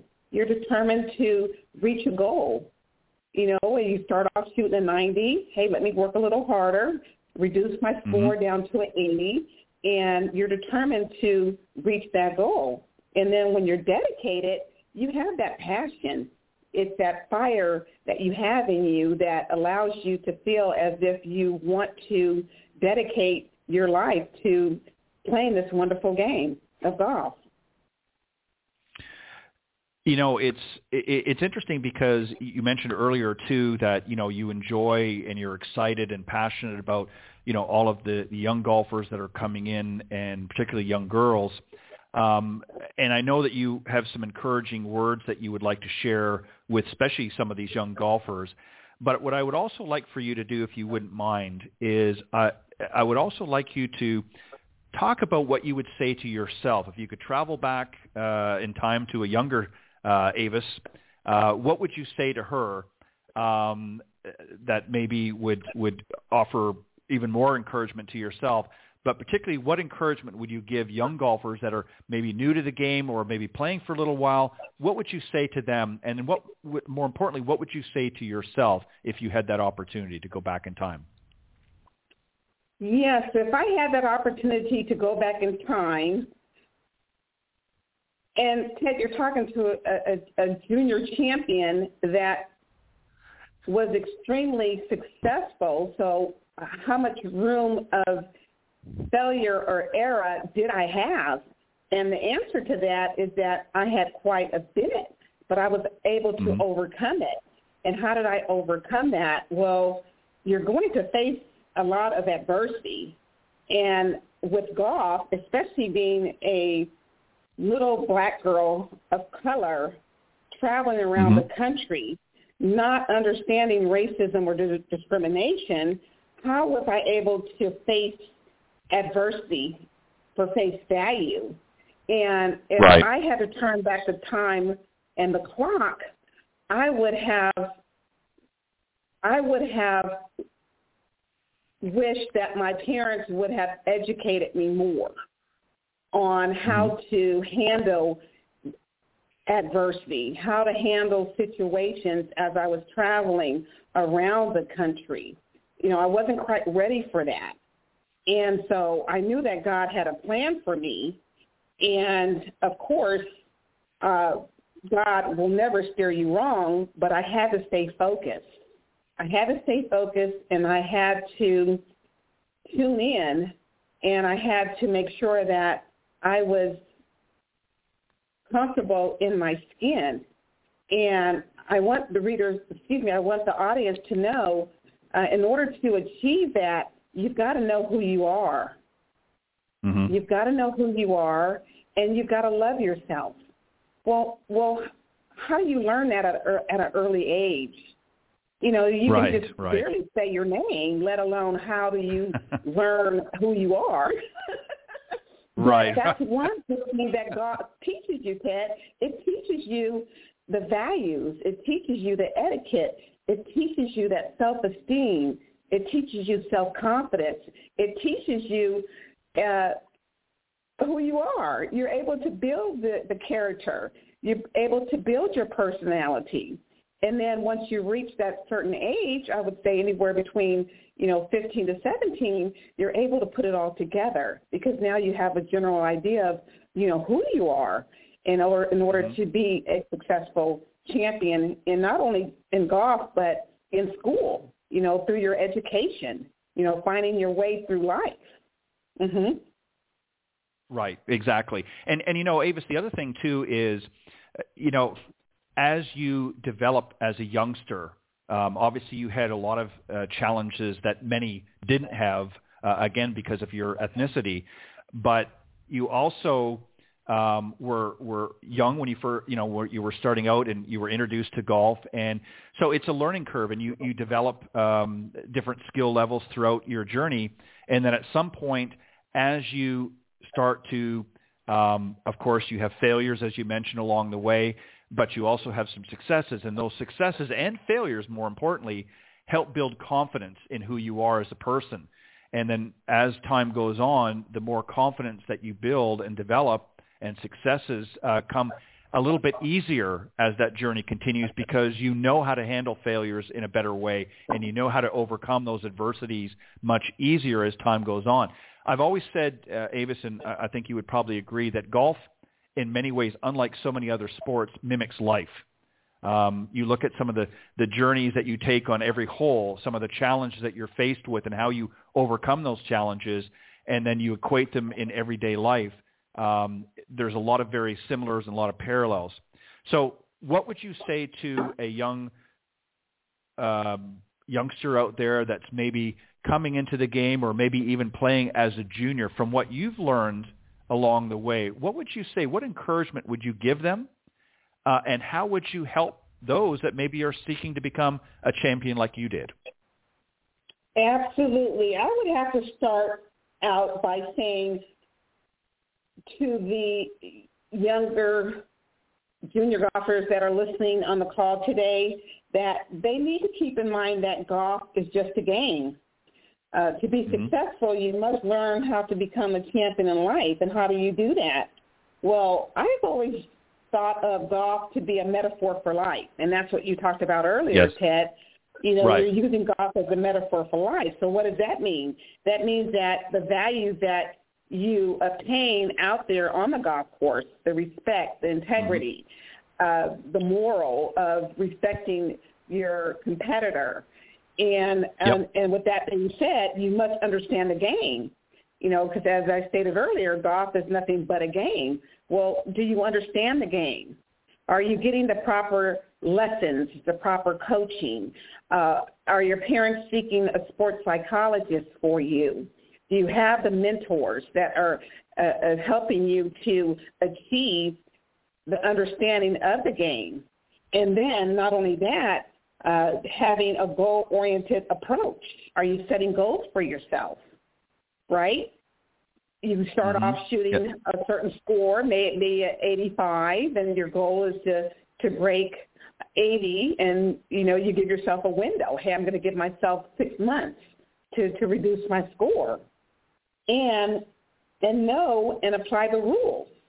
As you well know, Ted, in life, you have to apply rules. Well, right. golf, you also have to apply the rules, right? So, exactly. So you always have to keep that in mind. You've got to apply the rules. You've got to apply the rules at your job.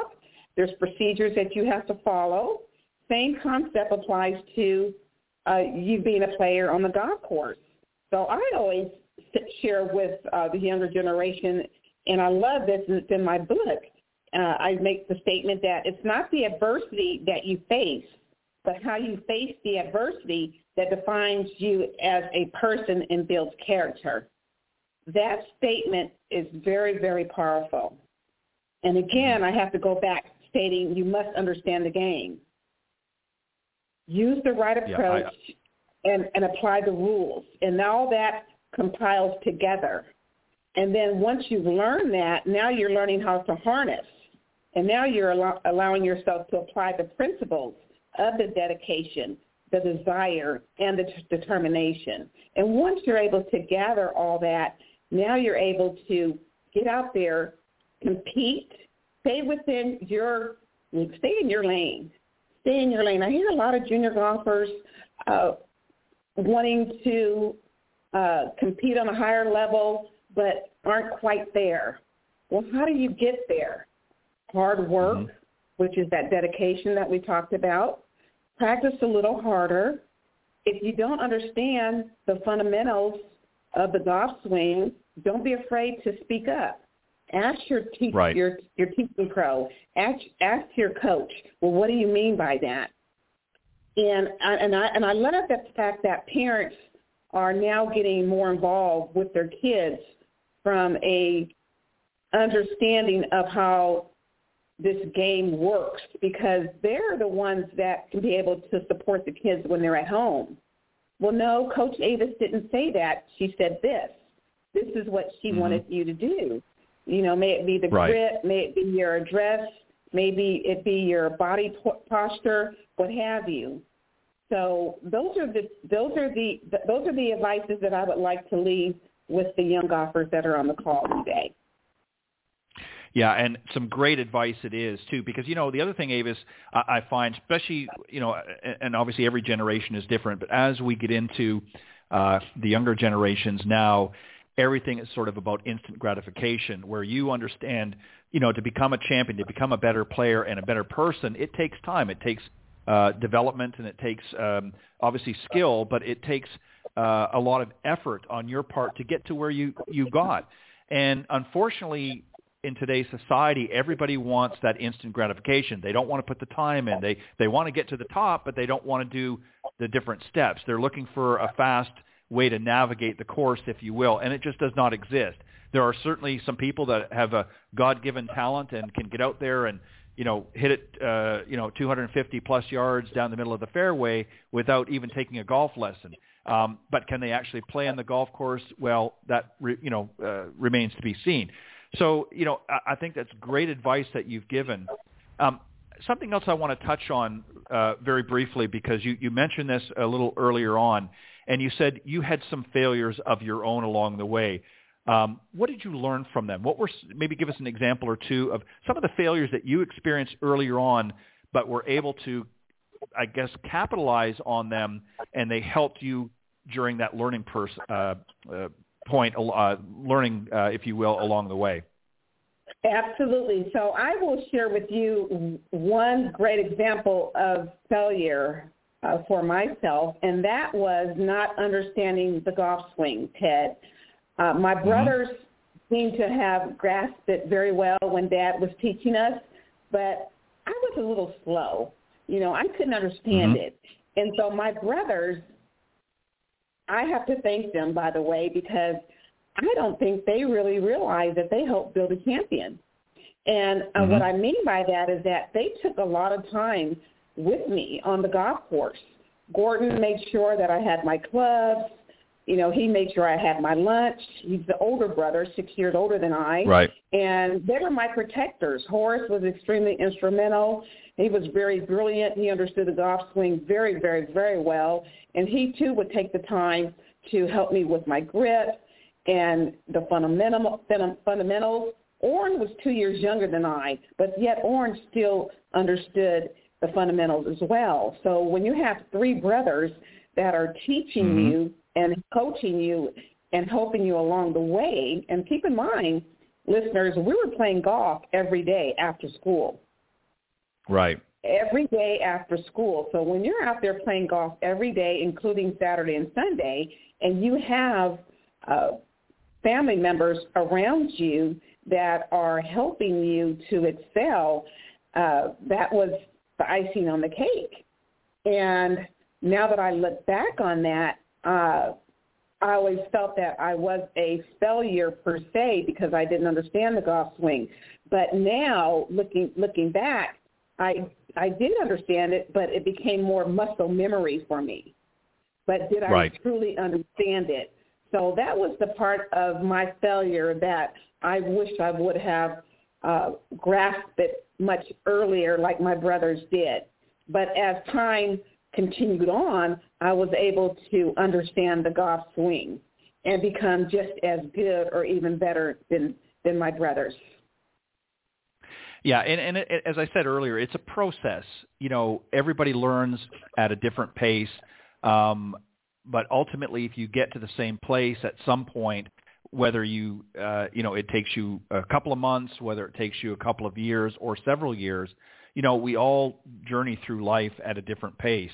And I think that the fact that somehow bred in you was the wherewithal to stick with it and to continue to push yourself to become better at whatever it was that you did. Golf obviously was a big part of that. And that is a testament to, as you said, not only your father, Gordon Sr., but your three brothers as well, and pushing and prodding and helping you along the way. And obviously, here you are today, several years later, and, really reaping the rewards of that success. I want you to define, if you wouldn't mind, the key elements in your mind of becoming a champion, of being a champion. What are some of the key elements? Yes, I would have to say some of the key elements is knowing who you are, and set a stage for yourself. And you mentioned it earlier, where you mentioned that people like, and especially the younger generation, like instant gratification. So when we talk about the key elements for being a champion, number one, you must understand the game of life, have a goal-oriented approach, and know and apply the rules. That is so important. It is so important because it's nothing like playing a sport and you don't know or understand what needs to take place. And not only that, but you're out there and you're trying to figure it out. And that's the toughest part about this wonderful game of golf, trying to figure out the fundamentals. And you can save yourself a lot of time by getting the proper coaching. Number two, I would say learn how to harness and apply the principles of dedication, the desire, and the determination. And I'm going to harp on that because those 3 Ds are self-driven, but you have to want it. But in order to want it, you've got to work extra hard. And with the instant gratification of a lot of young students today, they need to really understand that they really need to take the time and put that extra time into becoming a champion. And number 3, I would have to say, be willing to give back to your community. And not only from an adult standpoint, but from a youth standpoint. Get out there, get involved in your community. And when you do that, make sure that you do that with open hands and a warm smile and a generous heart. It's a great feeling. I'm so happy that I'm able to give back to the community. I'm on different boards here in San Diego. I'm affiliated with Southwestern Community College on their board, and I'm also an ambassador for the American Cancer Society, and then I'm also on the LPGA Media and Marketing team. And I just received an invite to be an ambassador for the 2023 Solheim Cup in Spain. So talk about just giving back and help making a difference. You know, it's a great feeling, but you've got to do it from the heart. And then number 4, I would have to say life is not about winning and losing. And what I mean by that is that I think society puts a lot of emphasis on winning. And if you're not in the top 5, does that make you a failure? Well, no, because I believe that if you compete and you're out there, you too are a winner. It's just so happened the person that finished in first or second might have worked a little harder than you, right? And the results paid off. Yeah. Or they might have actually maybe a putt or two might have dropped in for them that didn't for you. So, yeah, there's a lot of factors. I think that's some very, very a great point because, you know, again, so many people go out there. I mean, I interview every week many of the winners from the Symetra Tour, which, of course, leads up to the regular LPGA Tour. And a lot of times, you know, some of those young girls feel that way. They get out there and they're grinding it out for a couple of years and they haven't had their first win yet. And they're sitting there thinking, well, I know I got a good game because I'm out here, but I'm not winning yet. And you know what? Sometimes you can work as hard as you want. It's the luck of the draw, too. Sometimes a lucky bounce or a lucky roll of the putt falls in for you this time, and that could be the difference of you winning or losing that event. But that doesn't mean that you're a loser because you didn't win the event because you're out there competing with some of the best in the world. So that I think just sort of solidifies that point. Was there another element that you – yeah, go ahead. Yes, absolutely. So, you know, my theory is as long as you have reached your potential for the day, because, Ted, everybody's potential is different. No same potential is the same for each individual. So as long as you reach your potential for today, you set a goal, you set a plan, you went out there, you tried to execute it, you know, but I just want everyone to know and remember that there's always tomorrow. Whenever you're out there competing, usually it's a golf tournament, which usually consists of 2 or 3 days. If you didn't play well the first day, let it go. Start over the next day, fresh. And then the third day, there's always tomorrow. And that's one thing that I love about competing. And I say that gracefully because when I had competed this year in the 2021 LPGA National Championship, my first day I shot a 75. And I'm thinking, wow, Avis, that's great. You did extremely well. But I averaged 75. So I reached my goal. That was my goal that I set for myself, 75. I haven't competed in 25 years. Well, the next day I went out and I shot a 79. And I had 5 3-putts on the first 9. And the climate was a little different for me coming from the West Coast and going into Virginia. It was 95 degrees with humidity.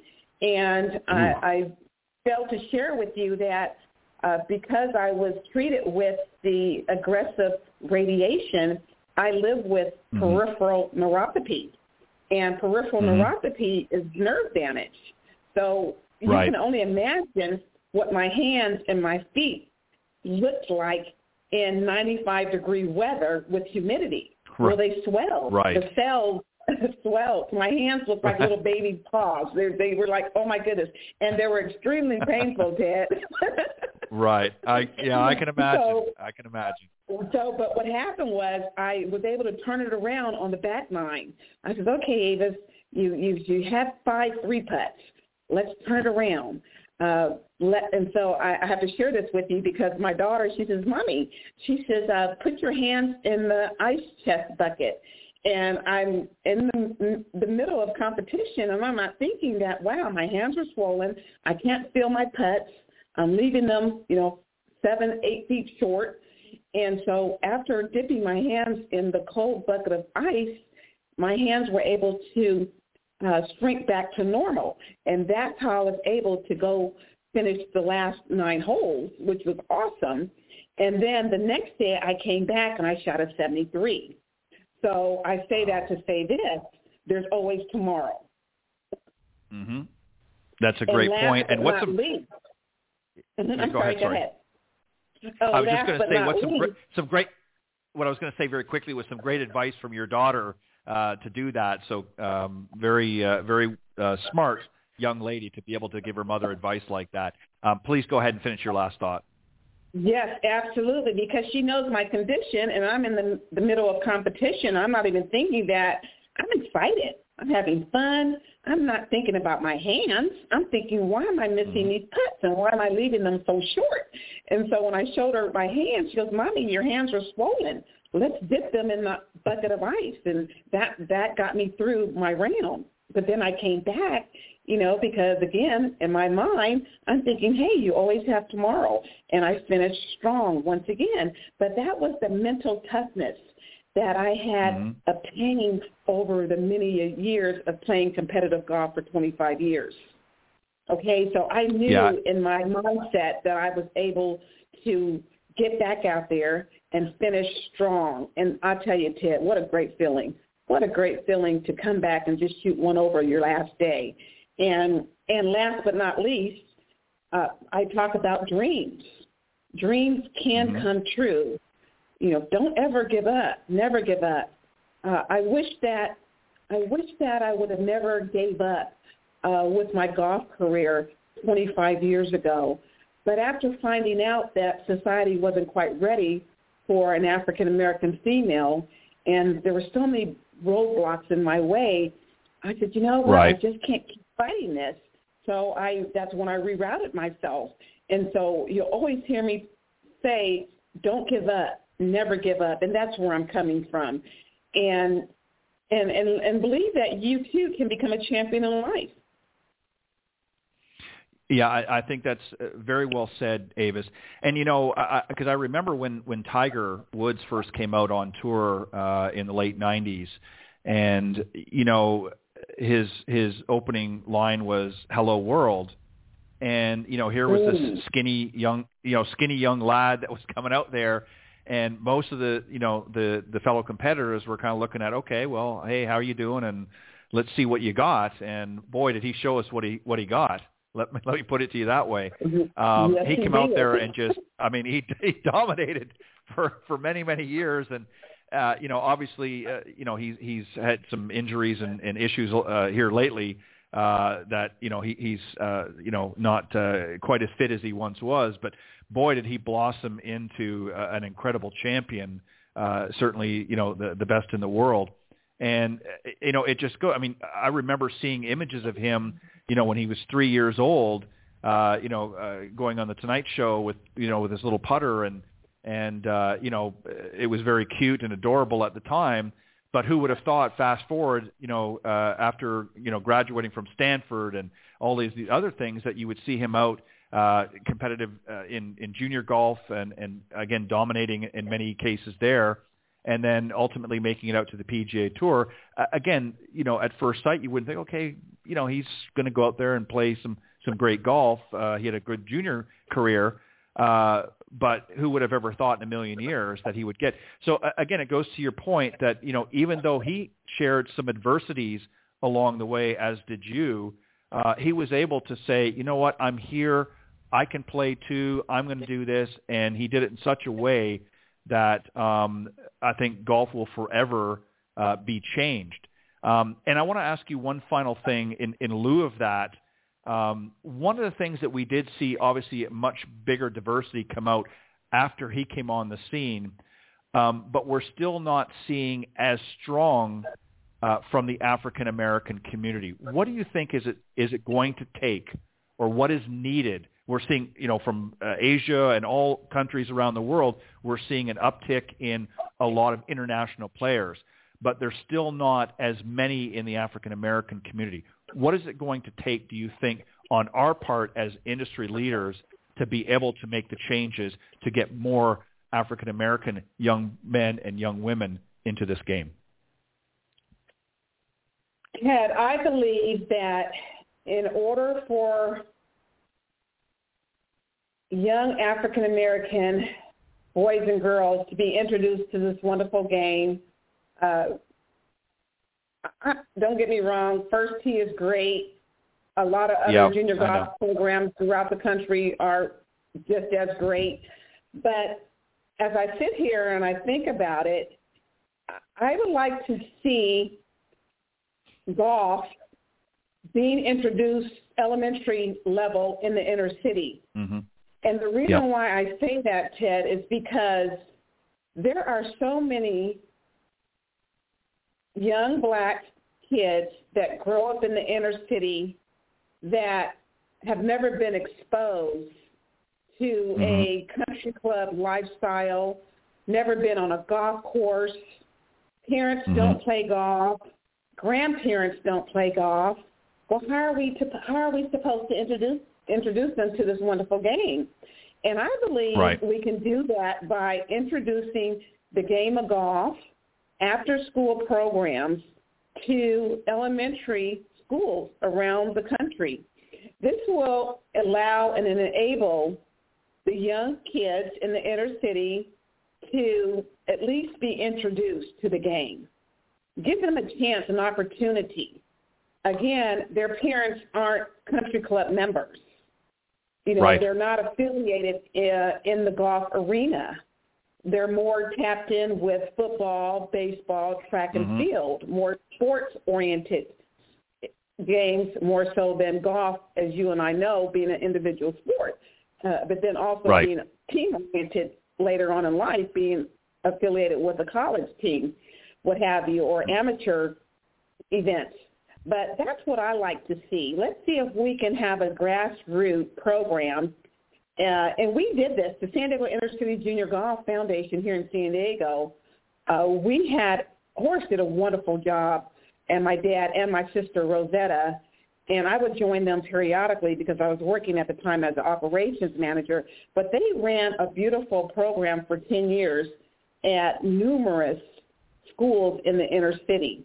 And then they no longer had proper funding for that, so we had to drop the program after 10 years. But I believe we need to reconnect and reestablish that. And by doing that, this will give the young kids of color an opportunity to get the exposure. As you and I know, Ted, exposure is everything. If you're not exposed, how do you obtain the experience? It works. It's like the left and the right hand talking to each other. Expose the kids, give them the opportunity to learn this wonderful game that they never thought that they would learn to play in a million years. Yeah, you hit it right on the head. I've said this for many, many years.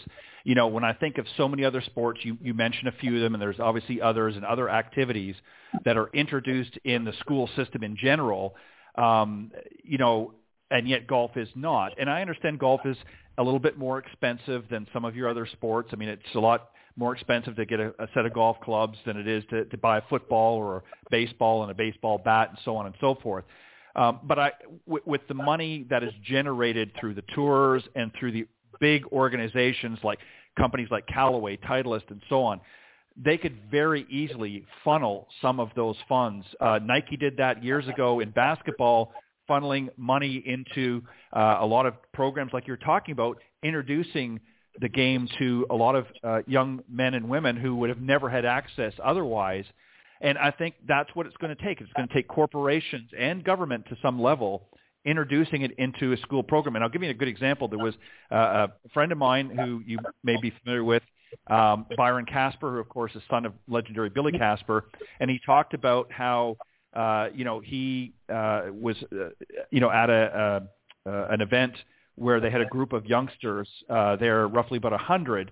And, that very question was posed about golf. And very few of them raised their hands up because they're not exposed to it. And,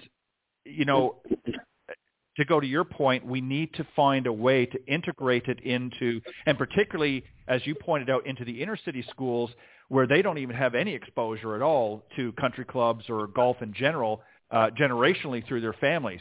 And again, many of the programs you mentioned, a lot of the juniors, first tee and that, they're great programs, but they're very definitive in how how they're accessible. So I agree with you. I think you hit it right on the head.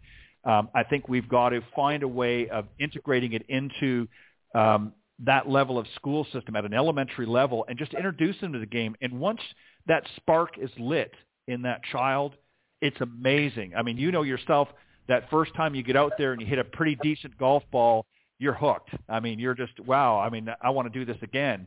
And I think that's all it's going to take. But it's the exposure and the opportunity has to be given in the first place. Any final thoughts that you want to? Yeah, well, go ahead. Let me share this with you, Ted.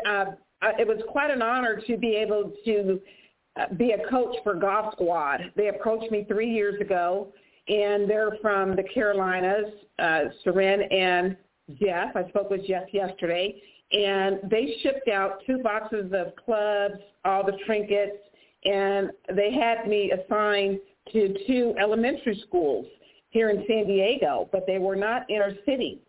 And what we found out, because I started doing the homework on the behalf of Golf Squad, and what we found out is that there are different areas in San Diego that did not even want golf to be a part of the curriculum. And so it starts from the school system.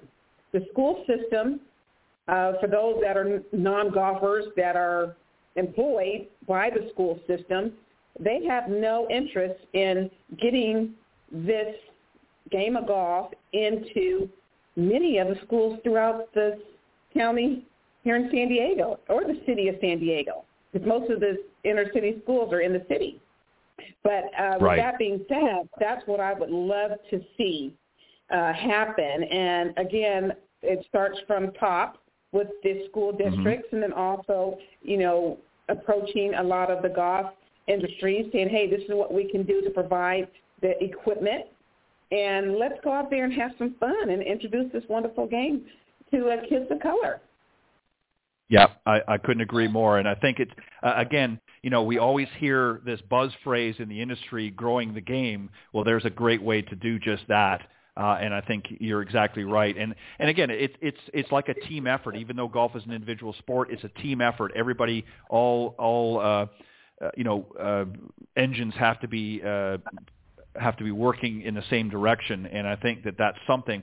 And, you know, just very finally, I want to make this quick point, and then I'm going to give you an opportunity to share with the listeners how they can get a copy, where they can go to get a copy of your book, and any final thoughts. But what I would like to see, you know, happen in this industry is I would like to see those initiatives taking place, and I think it can be done. I think it's just a matter of taking advantage. Unfortunately, we've gone through a very difficult situation over the last year and a half with this pandemic. But one positive thing that came out of this, as far as the golf industry is concerned, that they have seen a very substantial uptick in people coming out to golf. Obviously, partially because there wasn't anything to do for a little while, and so people came to the only game really that was available for a long time. And I hope that the industry does not waste this opportunity by going through the same motions that they've done for the last 40, 50 years, and use this as an opportunity to really grow the game and reach out to those communities, as you suggested, that have not been reached out to yet. So I hope they take advantage of this, situation and seize that opportunity to really grow the game in areas that they haven't done. Where can the folks get a copy of your book if they're wanting to do that? And any final thoughts before we close out?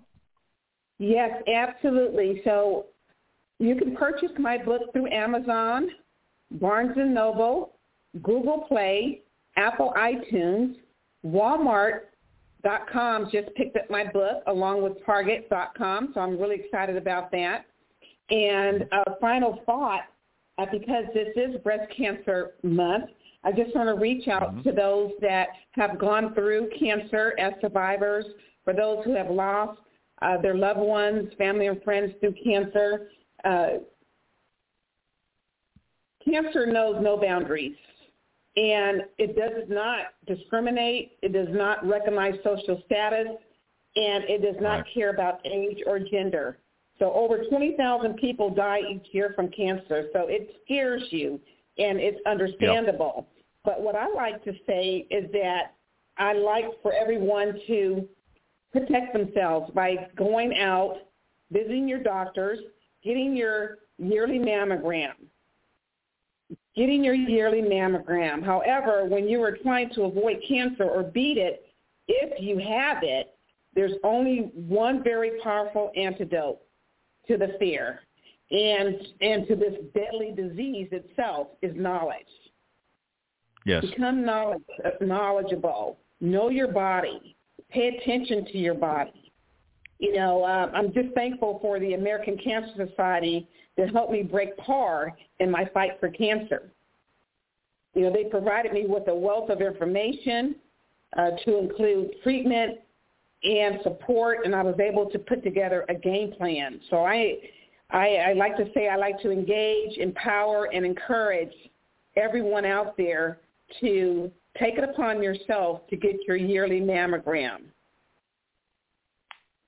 I couldn't agree more. So you too can live longer and better and have a better life and enjoy and be here with your family and friends. I couldn't agree more. If you want to live the life of a champion, then I would strongly encourage you, meaning the listeners, to get a copy of Avis's book, Building of a Champion. It's available at Amazon.com, Barnes & Noble, Walmart.com, and now Target.com, as well as other locations. Get a copy. There's a lot of great information, a lot of wisdom, and her story is in there. And I think it's worth it for you to get yourself a copy and maybe gift a copy to somebody special in your life. Avis, thank you very, very much for joining me this evening on Golf Talk Live. It's been a pleasure. And I definitely would love to have you come. I did as well, and I hope you'll come back and visit me. And now that you are out there and teaching this great game, go out and have fun and enjoy it, and maybe we'll see some more champions come out in the future. But thank you. God bless you, and we're so thankful that you are a survivor and a champion. And please come back and visit me real soon. Thank you. Absolutely. Thank you so much, Ted. I really appreciate you taking this time to allow me to be your guest. And I just want to say one last thing to the listeners, that I am a motivational speaker. And so if you're interested in the ABR Golf Extravaganza, feel free to reach out to me at avisbrown82@gmail.com. Love to come out to speak, to do an autograph signing, and to encourage and share my amazing journey and support you all. All right. Once again, thank you very much for being my special guest, and you are welcome back anytime, Avis. Thank you. God bless, and have a great rest of your week and weekend. We'll talk to you real soon. Thank you, Ted. Bless you. All right. You too. Bye-bye. Bye-bye.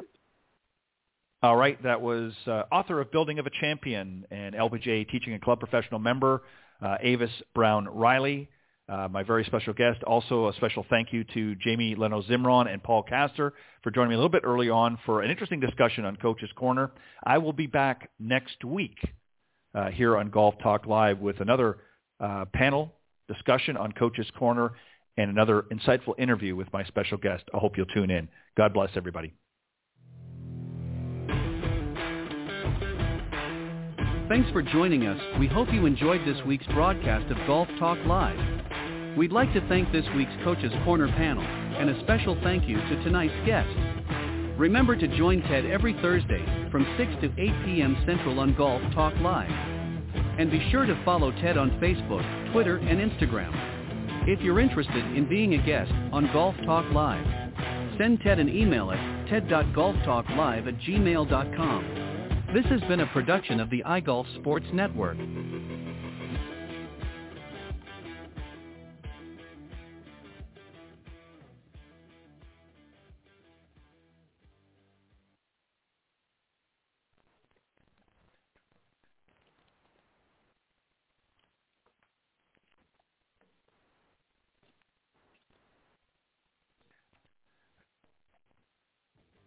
With the Lucky Land Slots, you can get lucky just about anywhere. This is your captain speaking. We've got clear runway and the weather's fine, but we're just going to circle up here a while and get lucky. No, nothing like that. It's just these cash prizes add up quick. So I suggest you sit back, keep your tray table upright, and start getting lucky. Play for free at LuckyLandSlots.com. Are you feeling lucky? No purchase necessary. Void where prohibited by law. 18+ terms and conditions apply. See website for details.